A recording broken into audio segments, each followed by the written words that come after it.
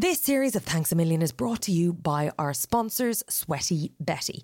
Now, as I sit here, I am wearing some of my favourite Sweaty Betty power leggings. If you haven't heard of them, this is a pair of leggings so popular that one sells every 60 seconds. Yes, every 60 seconds. Unless you've tried them, I think it's pretty hard to understand just how bloody great they are. They really sculpt your bum like no other pair that I have tried. And honestly, I've tried a lot. And I've got a bum that needs sculpting. It's quite flat. It runs in my family. I'm over it. Anyway, they're stretchy and there is not a camel toe in sight, which I, for one, am very thankful for, as I'm sure are passers-by. Now, they've just launched a high-waisted version to really support your core and suck it all in, which I'm all about right about now. And although I stick to the black ones, there are a ton of colours and prints, over 20 to be precise, that you can choose from, and 3 leg lengths. Holy grail. I like a bit of a flash of an ankle. If you want to try a few pairs, you can also get free returns, so knock yourself out. Bundle them all into your basket and have a little fashion show at home and decide which ones you want to keep. Now, Sweaty Betty, thankfully, have given me a 20% off discount exclusively for listeners of this podcast. So if you want to give them a try, use the code THANKSAMillion at checkout. Thanks a million. Early morning walks with my little fam, a sneaky face gym cheek massage, and big chairs, deep ones. There are a million things I'm thankful for today, but what is my guest thankful for? Both those situations have been an eye-opener into the power of talking about, motherhood and about the struggles, and realising that sometimes the judgment that we feel is actually more on us. It's our judgment that we feel. I'm Angela Scanlon, and welcome to Thanks a Million, where we explore our guests' personal gratitude lists to find out the things that have shaped their lives. Gratitude is your soul's superfood, but cheaper than goji berries and twice as good for you. In this series, we talk thanks with the good, the great and the grateful. Today we've got another queen in our midst. She's an actor, a hugely successful best-selling author, host of the podcast Happy Mum, Happy Baby, and an actual queen of the castle. After winning I'm a Celebrity, Get Me Out of Here in 2020. Have you got it yet? That's right, it is Giovanna Fletcher. If you don't already know her, Giovanna is also a mother of 3 with her husband Tom Fletcher of the band McFly. It's all about you. It's all about you, baby. He wrote that for her, I know. Very cute. As well as parenting, they write books together. Eve of Man, The Evolution, and the one currently being written. So watch this space. Giovanna's podcast, Happy Mum, Happy Baby, is regularly at the top of the podcast charts and has had over 13 million downloads to date. Before we get into the episode, what 3 things are you, the listeners, thankful for? Fluff Cloud says seeing 3 swans flying directly overhead yesterday, the buds in the hedges and snowdrops in bloom. Oh, that's a romantic little stroll. Breed Pollen. Drinking coffee in bed, warm blankets and getting to eat a burger. Ruth O'Connor says choosing to splurge and being able to treat my son to the Lion King show after a tough year. Birds on my balcony signalling spring and looking forward to dinner in a friend's house at the weekend. Love them. Keep sending them in to me on Instagram at Angela Scanlon, or you can hashtag Thanks a Million Trio. So, Giovanna, we go to different places here. Being out of action and doing nothing, and our sometimes inability to do that. Theatre school and being proactive about what you want. This was I think this will be really inspiring for anyone who wants to get into the industry and feels like they have to be chosen.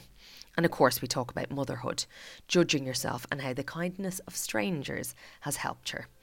Listen up, we can all take these tips, motherhood or not. Welcome please, Giovanna Fletcher.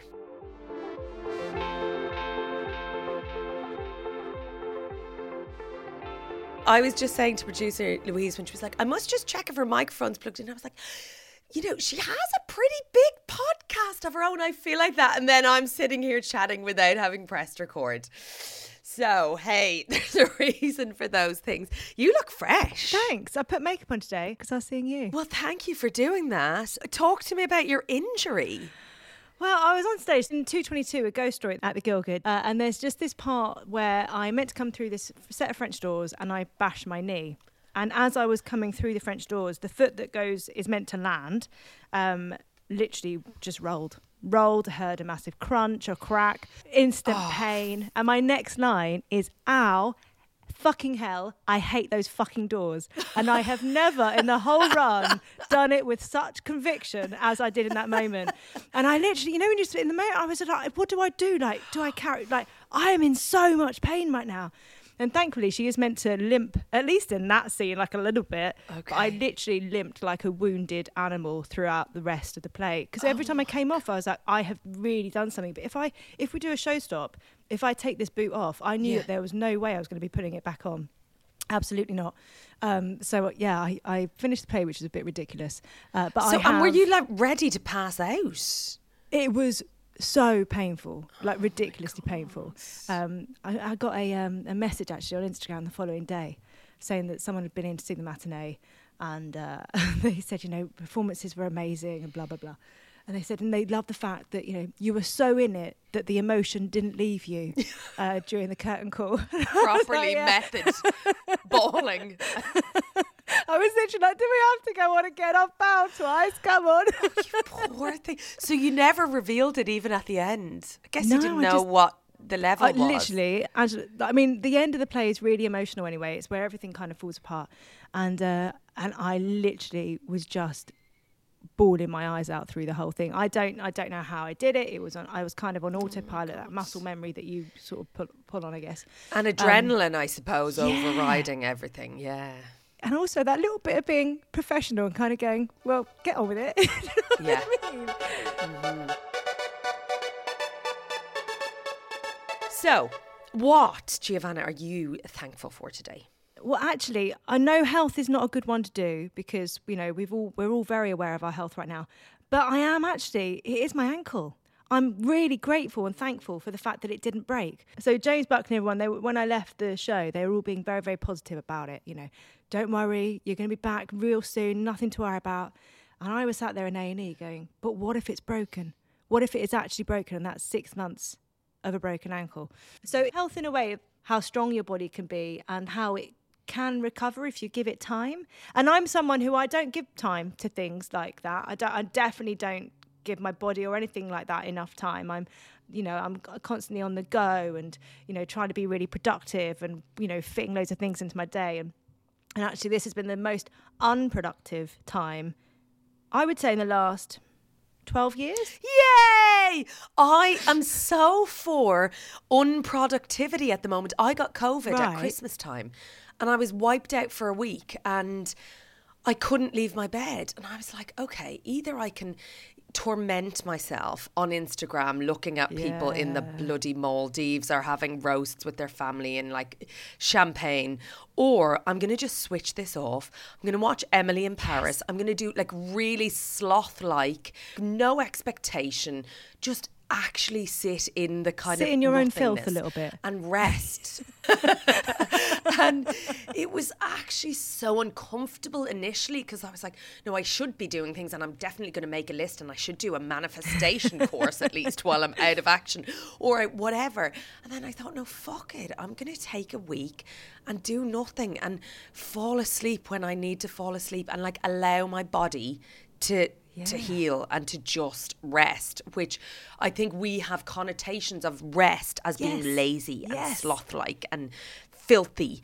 Mm-hmm. No, I came back in the new year with a kind of like vigor and excitement that I haven't had, and it was directly, I think, as a result of having properly rested, not, pretend rest. But it's definitely that thing of just kind of going, I'm really tired now. I'm going to sleep, like just really listening to your body. Yeah. Is it hurting? Should I? And I don't think I've done that ever, but I would definitely say that Netflix has definitely got me through, just like that I've been watching, which isn't Netflix, that's something else. But Emily in Paris. Oh, yeah. Brooklyn Nine-Nine, which Stephanie, who's in 222 with me, is in, and I've never watched it. So I watched the first series of that. Then I've also watched Superstore. Have you ever watched it? It's very good. I'm writing it down now. It's properly like light TV that can just wash over you, because people would give me recommendations of like heavy dramas or heavy emotional things, and like a tiny little thing happened in Superstore and I was sobbing. So I was like, I'm not in the good place to watch anything heavy. Just give me the lightness. Froth. Just froth, And it's really well acted Yeah. and really well written. So Superstore I would definitely recommend. Yeah. Okay. Is there a thank fuck for this? Yes. First of all, I have to say that without my phone, I would literally be lost because I don't know where anything is.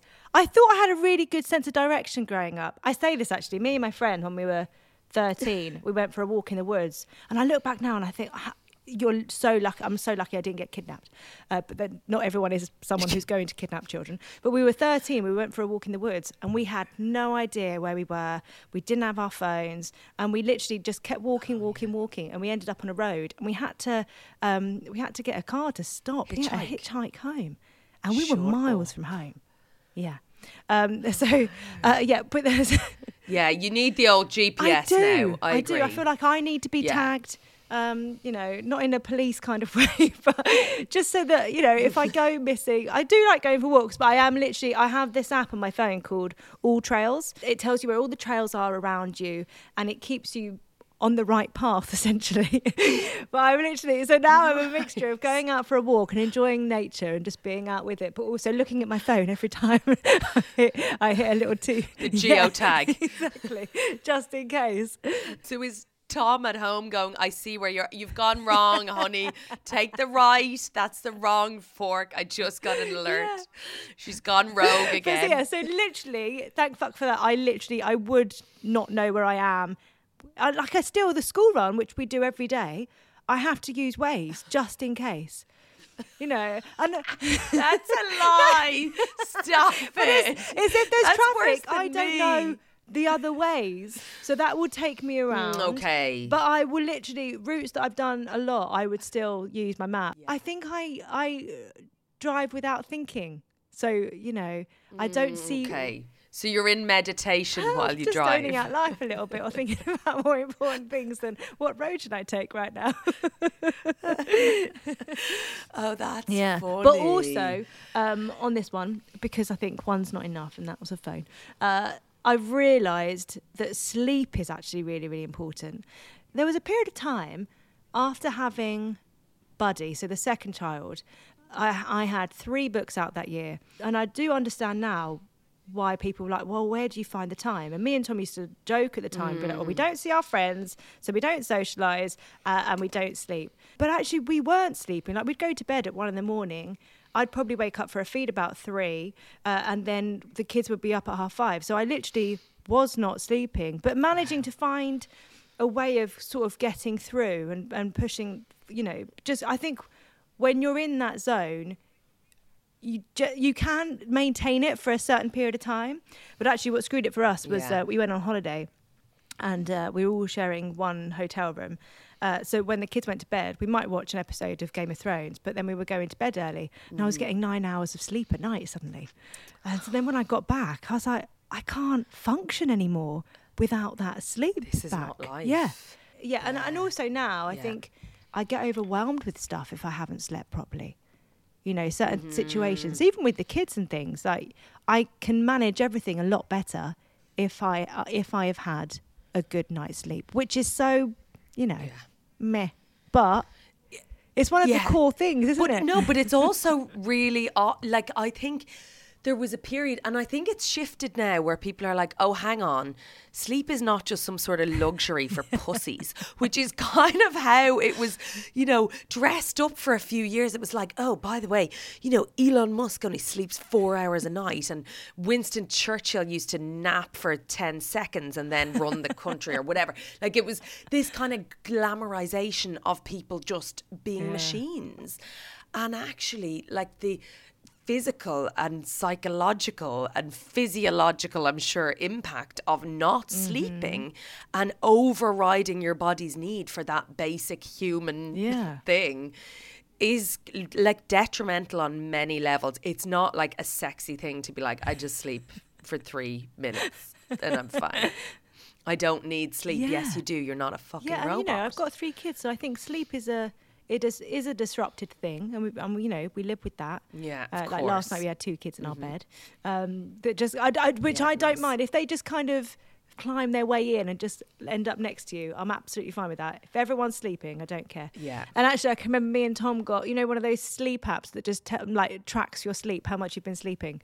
And we get quite competitive with that. Oh, But in the wrong way. So I'd have been up all night with the kids, like feeding them or whatever, and Tom would be like, oh no, but I only had 4 hours 50. I'd be like, no. You but it was 2 hours snoring. of REM. So you were definitely snoring every time I left the room. So I think you're all right. and do you have, nighttime rituals? Are you into that, or is it just like, oh my God, I hit the end of the day and I'm ready for the cot? I have only in the last year started even taking my makeup off before going to bed. Yeah, that's the kind of ritual I'm on. Yeah. I like that. Yeah, I literally was always like just get into bed, head hit pillow, sleep. But now I do like taking my makeup off. And also because I realised what it was is I didn't like getting my face wet. So know any of those like foamy type ones, that's not good.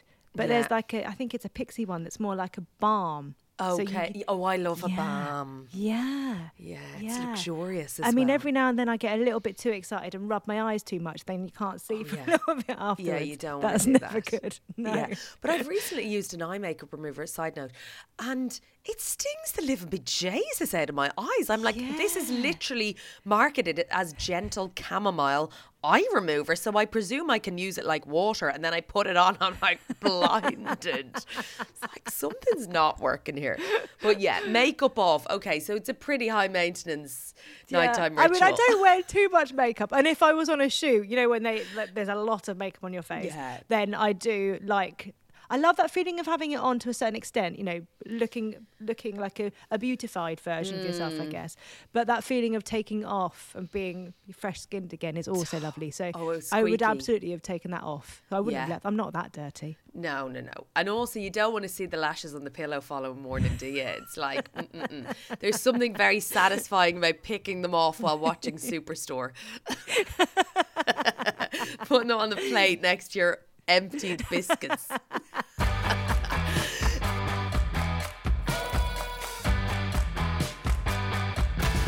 Okay, the thank you next. Yes.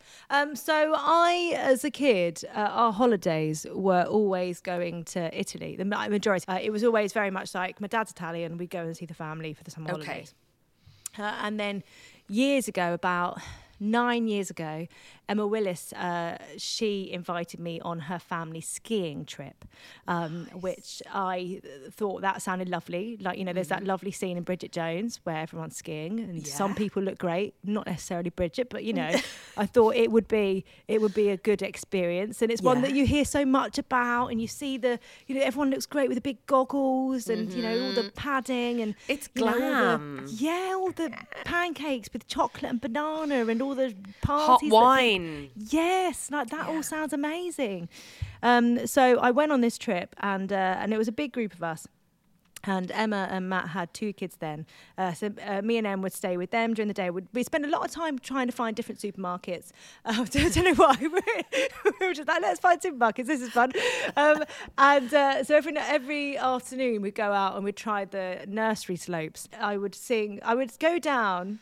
And as I was going, something to do with the rhythm, getting to know you, getting to know all about you. So that's what my friend taught me. And I was like, amazing, go shuffle side to side. It's all good. Lovely. I'm doing good.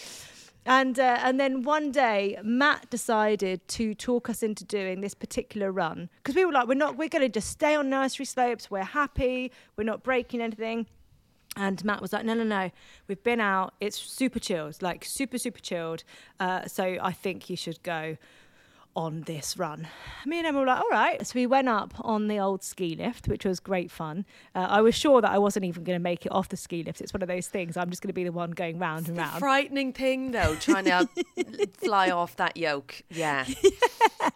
So we started on this run, and it was narrow and steep, and I could just feel my speed building and building and building to the point where you're just like, I can't, nothing I have learnt on the nursery slopes is going to slow me down now. No, and actually all I'm doing is going to help me. Yes, all I'm doing is getting faster and faster. I can't sing Getting to Know You right now. It's too fast.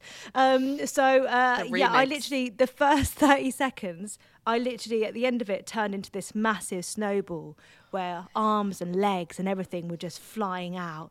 And I winded myself, and it was horrendous. I think Emma was a bit freaked out by that point. Her sister was a bit freaked out. All of us were freaked out, but now at the top of this like this run. And so the rest, it probably should have taken no time at all, judging by the people that were whizzing past us continuously. But we were literally effing and blinding our heads off at our friend, who was just being nice and supportive. And at one point, Emma even took her skis off and was shuffling down the side of that little bit of run on her bottom. Oh. and we got on the last ski lift home. That was, and if we hadn't have made that, I don't even know how we'd have got down. Oh, you'd have had but to it go was the full run. It was so horrendous that night I got into bed. And I could literally, my body was doing this thing like it was skiing, like, or in my head, like I was having a proper like panic attack about the whole experience. So for me, it definitely is. Thank you. Next is to the whole experience of skiing. Have you ever gone back? No, absolutely not. I know it's weird, isn't it? Because I still like the idea of it, but now I don't know if actually there might be like some post-traumatic stress disorder that comes out when I'm actually by a snowy mountain. I actually don't know, because I had a panic attack when I was asleep, like in bed. Then in the car on the way there, the mountains were quite, zigzagged, as you say, as you know. And then on the ski lift, the idea of going back up, that made me kind of panic as well. So I don't actually know whether I would be able to go back. Yeah. I mean, I'd love to. It is quite frightening though, and I think it's a lot of the time exactly that, dressed up as a fun holiday, and like definitely fun, but also lethal. Yes.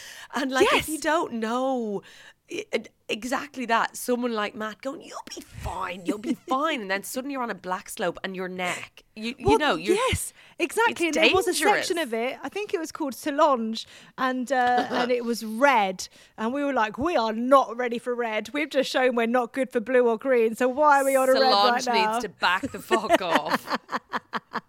That one was absolutely done. I think our poor friend Joe, he really helped us down step by step, really, really slowly. But yeah, there were so many times where he was like, okay, now G, just try and swivel and go this way. And I'd be like, fuck off, Joe. Yeah. No.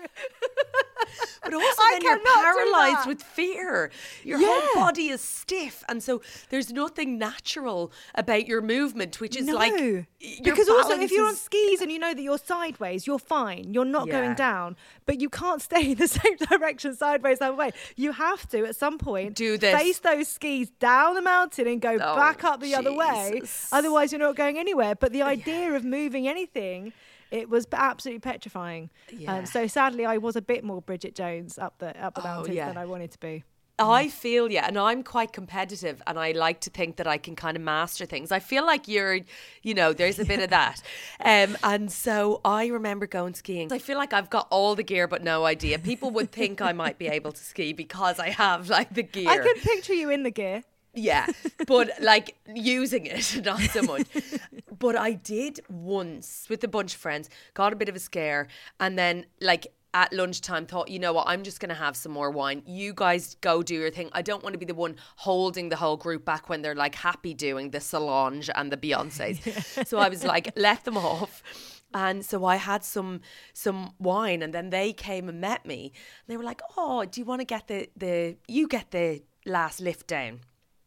I was like, absolutely not. Do you think I am a toddler? Don't be so patronising to me. I was so, at that point, a little puffed up on Glühwein. And so I said, no, I'm gonna go home with you all. And it was the best run I ever had because I was a bit drunk and I was loosey-goosey and I was quite I don't recommend it. It could have ended really, really badly, but it was also one of the most exhilarating times of my life. But that's the crazy thing, isn't it? Because if you think there are actually so many stops for alcohol on certain runs along the way, that's a massive part of that culture, I guess, of skiing, which we didn't delve into at all. And maybe had someone had a hip flask at that time, I would have got down a little bit better, a little bit quicker, like you. Exactly. Highly recommend. No, don't recommend.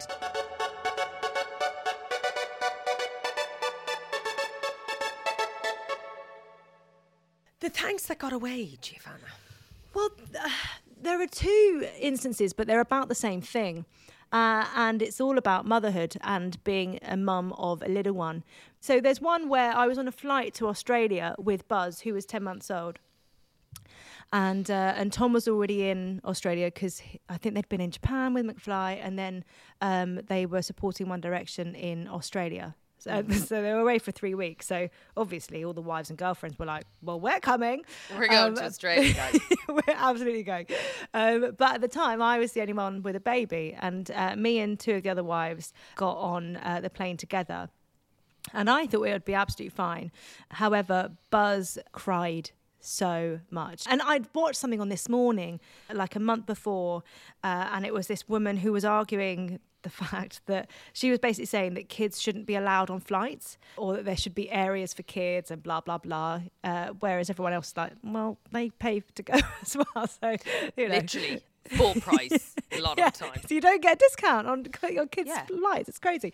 But I think that was in my head. So in my head, I was like, well, people are going to judge me and it's going to be awful. The start of the flight was great because I'd fed him and he'd fallen asleep because it was like a 11:30 flight. And the cots on that airline, it was a bassinet, and the top of it were like seat belts that had been laced together. So almost like a little prison. But, you know, but safe. So I put him in there, and 45 minutes later, he woke up, obviously thought, where the hell am I? And then had a massive breakdown. And so I tried, like, comforting him and getting him back in it for another hour. But every time he was even laid down, he'd just freak out. And I was sure that people around me were tutting and all being judgmental and stuff. And at the end, I kind of felt like, do you know what? I've just got to listen to Buzz and just kind of be like, well, you want to sleep on me? You don't want to go into the cot? Let's not go in the cot. And so I just went along with it. And I think as we were stopped over, I think in Dubai or Singapore, I can't remember where our stopover was. But a woman came over to me after me feeling like everyone was judging me. And she just said, you're doing a really good job. And I was like, oh, that just meant so much. So going back onto the next half of the flight, it just made me realise that actually not everyone is there judging you, you know. Yeah. And then similarly, in Disney once, I don't know which one it was, but either way, we were in a restaurant and he would not stop crying. And you know, when it's your responsibility, the mum sweats that you get as well in that situation. Yeah. It's just, it Eyes takes over your whole body. Just, it's that horrible, horrible feeling. And all you want to do is help your child. But at the same time, you can feel that energy around you of like, oh, she doesn't know what she's doing, you know. And those people, oh, is he tired? Oh, that child is hungry. Like, no, he's literally just had my boob in his mouth. Yeah. And I remember taking him outside and just kind of stepping out of the restaurant, and another mum just was walking by and she just put her hand on my shoulder and she said, it will stop, you're doing great, and just carried on walking. And it just made me realise that I think a lot of us, when we see parents in those situations, we can kind of get our head down and go, oh, I don't want to embarrass them, just keep going. But actually, pretend it's not happening almost. Yeah. But actually, I think taking a little bit of time out, just literally throwing a sentence in their direction, you know, oh, I've been there, you know, just whatever it is, it can change that person's emotion within that second hugely. Suddenly the world isn't against them, the world isn't judging them, they're a bit kinder on themselves as well. That's definitely what happened to me in that moment. Both those situations have been an eye-opener into the power of talking about you know, motherhood and about the struggles, and actually realising that sometimes the judgment that we feel is actually more on us. It's our judgment that we feel directed towards ourselves. Exactly. But even you saying that, I feel quite emotional listening to those things, and I can relate, and I'm sure anyone who's a mum can relate to those moments where you feel like you're doing it wrong. Things are out of control. People are watching you, people are judging you, you're thinking, oh fuck, I don't know what I'm doing, and all you want to do is cry and sit down and somebody to mind you. But like, that's your gig. The baby's crying, you've got to sit down and mind them. And actually that like acknowledgement from somebody, or a wink or a smile, or a, you've got this, like, you're doing a great job, rather than, oh my God, that woman on the plane and the child crying. It's like just a tiny little nugget of kindness that actually allows you to go, oh thank fuck. Or if you see someone struggling like physically with a chair or something, like I'm now always one of those people that goes over, though obviously you should be careful with who you do this with, but kind of like, can I help in any way? Can I hold anything? I have passed children to strangers in airports. I mean, my mind, they can't go anywhere. We're at security, but I do need to put this pram up or down right now, and I'm travelling on my own. I think, the kindness of strangers, I think, is huge. Because they are the thanks that got away, it makes those moments a little bit more magical. Yeah, it is lovely. And actually a reminder that we should, do that ourselves when we see somebody in need. I saw somebody recently at Bill's. She had a brand new baby and her breakfast arrived out. I think she might have been with her dad, and it was like a meet up, and he was, all over the baby and da-da-da. Then she went to feed the baby. Food arrived, dad took it in, and I could see that she couldn't really eat her food, and it was sourdough toast and avocado. I was like, there's literally no way that she can get that in her mouth right now while she has her hands not free, or one hand. And I was like, do you want me to cut your food? And you could see that she was like, no, I'm okay. I think she was too embarrassed to actually accept it because it feels like such a childish thing. But you remember, you're sitting at a table with a baby and everyone's eating and chatting, and you're slightly trying to one-handedly cut a bit of steak or whatever you're eating. Yeah. And just take the steak with one hand. Exactly. But vulnerable and in need. And I think that evokes a lot of emotions in us as mums. You're like, oh my God, I'm so dependent in many ways on people. And that can be quite hard to say, sorry, would you mind cutting my food? Sounds but also, so silly, I think the little things like that, though, I think that is where, the whole idea of not asking for help or not sort of putting your hands up and going, oh, I'm struggling. Like little moments like that are where it stems from as well. Like she could have easily just gone to her dad, do you mind cutting up my food? Do you mind helping a little bit? Or, this is the first hot meal that's been, seen as you're here, would you mind holding the baby so I can just while I eat in peace for once? Yeah. But I think it's that pressure we put on ourselves to do everything with ease, Yeah.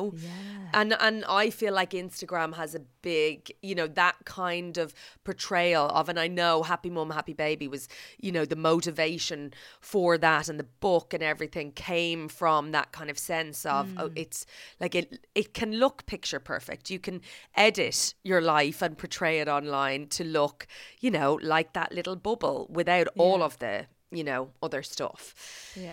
But it's a kind of disservice to all of us, isn't it? I think so. I really think so. Because in those moments where where it is all a shit show and it's all going wrong, you feel like it's you and you're the only one that this is happening to. I think it's being done actually a lot with humour on Instagram and TikTok at the moment. It's interesting how I feel like there's been a shift in conversations, and now I feel like there's a whole big chunk of women that have found comedy in it and with their little sketches and stuff, and I love that because it's that little bit of kind of go, yes, that's totally right, and you go about your day feeling that little bit, there's that little bit of buzz, there's that little bit of feeling uplifted that's not about comparing yourself to anyone else. It's just going, I get that, that's funny, that and that. I think the first time someone else told me about struggling with shoes and the ridiculousness of, if you think about your mornings 5 years ago compared to now, where, the first half hour of the day, you are debating with someone about their teeth brushing or putting socks and shoes on or getting dressed or whatever, or taking a dirty pull-up off, where they just insist on, all those silly things. Yeah. I think if you can find the humour in it, it kind of, it just helps you kind of go, actually, I'm not the only one. And that is why it's ridiculous and funny. Yeah, it's absolutely fine. This too shall pass. Yeah, exactly. As they say. The big thank you. So when I was 12, I saw Sylvia Young on Live and Kicking. But she was talking about the school. And I remember at the bottom of the screen, the number to get a prospectus just flashing up. And I remember phoning up ordering the prospectus and it coming through and hearing about scholarships and stuff. But I remember sending off the prospectus without telling my mum and dad that I was even phoning up for it. And then it arriving and then finding out about scholarships, applying, and then this date coming through. And it's just going to my mum and dad, so we're going to London. And, so I did the audition. And at the time, like I didn't dance. I still dance like a 4-year-old, just jumping up and down. That's my happy dancing. And it's so interesting as well, because years later, I then helped with the audition panel, like helping people through. And it changed dramatically to where people were having to join in with big dance lessons and stuff. Whereas for me, it was a case of, can you touch your toes? I was like, yes, I can. Yeah, on one side. Yeah, exactly. So first of all, I got a letter of just say, really sorry, but, you've not been accepted, and just being really bummed out. And then getting home one day and mum had a call to say, the scholarship is gone. However, there are other deals that Sylvia does where you pay half of your school fees, and the other half you kind of earn back through the agency. So Sylvia sorts it out, and then over time, the whole time there, if you get acting work, they'll take a little bit extra each time just to pay for your fees. Yeah, it literally felt like absolutely incredible. And like going to the school back then, the school is actually where Tom proposed to me years later. But is that where you met? Yeah. So that's why it's my big thanks, because I literally, I started at 13, and I don't know where I'd be in life now. I feel like that was a massive changing point. And, on my first day of school, I sat next to Tom. He chatted me up straight away. Now, like, our lives are obviously so intertwined. We've been in each other's lives longer than we haven't. But that, I think, the massive thing that Sylvia's gave me, there's so many lessons that come from it. There's the professionalism, which as a theatre school kid, I think people assume that you can beat up yourself, you can be so self-centered, you can be big, you can be loud, you can be quite annoying. But actually, Sylvia took away a lot of that. If people were getting too big for their boots, there'd be a shift, it would be addressed. Okay. We weren't allowed to be giving air kisses out in the corridors and being all lovey-dovey. It was quite a strict school in that sense, So disciplined kind of. The discipline, yeah. And also because academically they wanted us to do well as well. So Monday, Tuesday, Wednesday was the academic stuff, and then Thursday and Friday was all the dancing and the singing and the acting. I mean, the dream. It was amazing. And I think, it infuses that sense of storytelling and just looking at life, I think, in a very different way. And for me as well. So it was the first time I'd been with a group of people who everyone had the same passion. Whereas before, at normal school, that wasn't the case. And I went back to my normal school to do my A-levels, which at that point I discovered clubbing. So I didn't do as well as I was predicted. So after Sylvia's, I went back and did my A-levels. And after that, I went to Rose Bruford College to do an acting degree. After I got my predicted grades, and then I got a place at Rose Bruford, I can remember phoning them and being like, just so you know, I'm definitely not going to get a B in my maths A-level. And they were like, no, you're fine. It's unconditional. And I was like, thank God. Okay, unconditional. Oh shit, do I even have to do it? Oh, lovely. Yeah. Oh, that's great. But also the foresight or the determination as a 12-year-old to go, I'm gonna get that paperwork. I'm gonna sign up. I'm gonna do the thing. That's like, because kind of does prep you for the life that you've created, because it is in the initial stages, particularly. I'm sure things come to you now, but you're hustling, aren't you? You're your own little business. And I can remember hearing that at Rose Bruford, like having someone in to do a talk, and those were literally their words. You are your own business, and you need to think about what you're putting out there, how you sell it. You're the one that has to make stuff happen, initially. And I know, we're both very lucky to be where we are now, but there's definitely those moments where you know, I was saying to someone the other day about acting, actually, the amount of mail outs that I used to do, relentless mail outs to people who you know now that they wouldn't even open it. You know, you were just praying that they'd land on someone's desk at the right time. Yeah. There was one point where I went to postcards because I thought they don't even have to open an envelope. My face would be right there and they'll be like, I'm casting this thing. There she is. But it's so funny. It's that kind of like wild ignorance in a way, and optimism and enthusiasm, and it is quite infectious, and not knowing the rules that sometimes inhibit you later on. Because I remember when I first came over, I'm like emailing agents over here. I hadn't done anything. I had no right to be represented by an agent in like theory, and I'd be like, by the way, like I really think if when you meet me you'll get it, okay? And I'm sure they were like, delete, you know, the usual. I would email like literally the head of the BBC with, I've just done this little video here on YouTube, as if it's ever going to be opened. But it was this kind of, blind optimism. But being proactive about it being as well. proactive. Because I think the other side of it is that you get your job that's going to help you sustain a living and be able to live.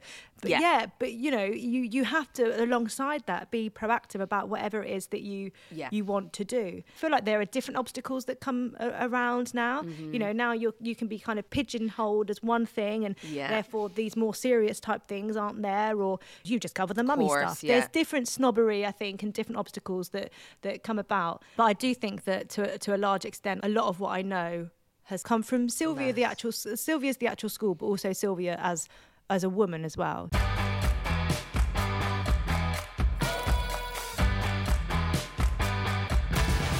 Finally, the present that you are most grateful for. So Tom's got me loads of nice presents over the years. We actually did have one situation once where you did the whole Friends thing where we were going to make the presents. I spent a lot of time making him a crown.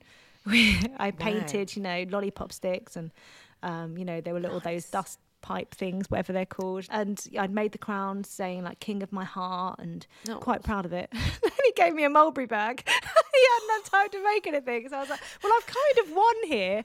I'm kind of lucked out, but no, here's your crown. For me, cute. It's those presents that take a little bit more thought.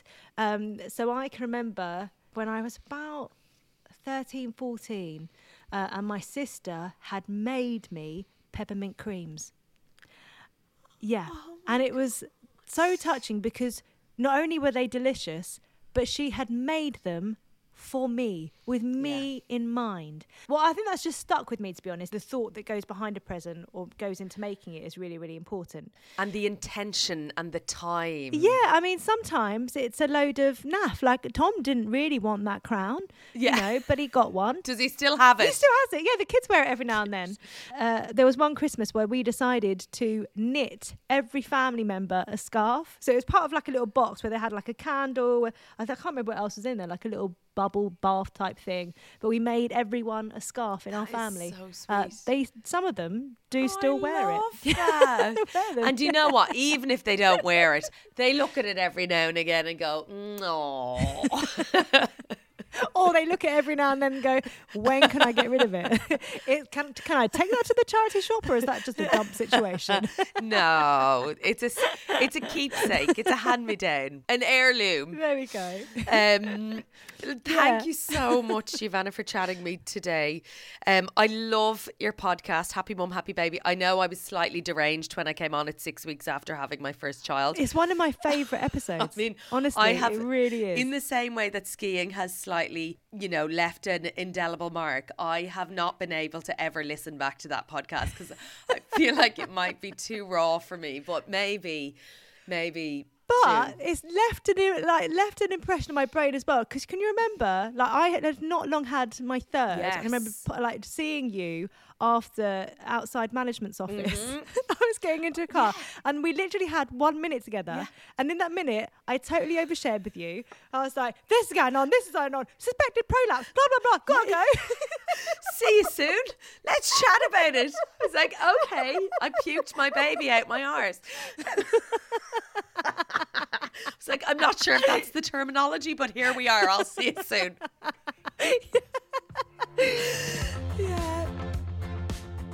Thank you so much to Giovanna. If you want more on motherhood, you can, of course, check out her podcast, Happy Mum, Happy Baby. We will be releasing new episodes every single week, so do hit subscribe wherever you get your podcasts. Leave us a nice, spicy little review and tell everyone you know.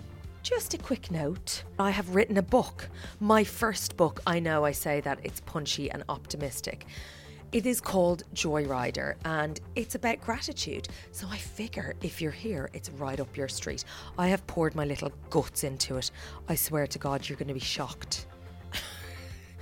Devastated in places. You might wee yourself in other places. I hope you do. It's been a ride, hence the name, Joyrider. Anyway, I would absolutely love, you know, if you're into it, that you would pre-order it. It comes out in May, so not that far away, really, in the grand scheme of things, with the pace of life these days. And there's a link in the show notes below. I love you forever, and you'll be my favourite, I promise. If you get a signed copy, I've licked it. Thanks a Million is produced by Louise Mason at Rethink Audio. Thank you so much for listening. See you next week.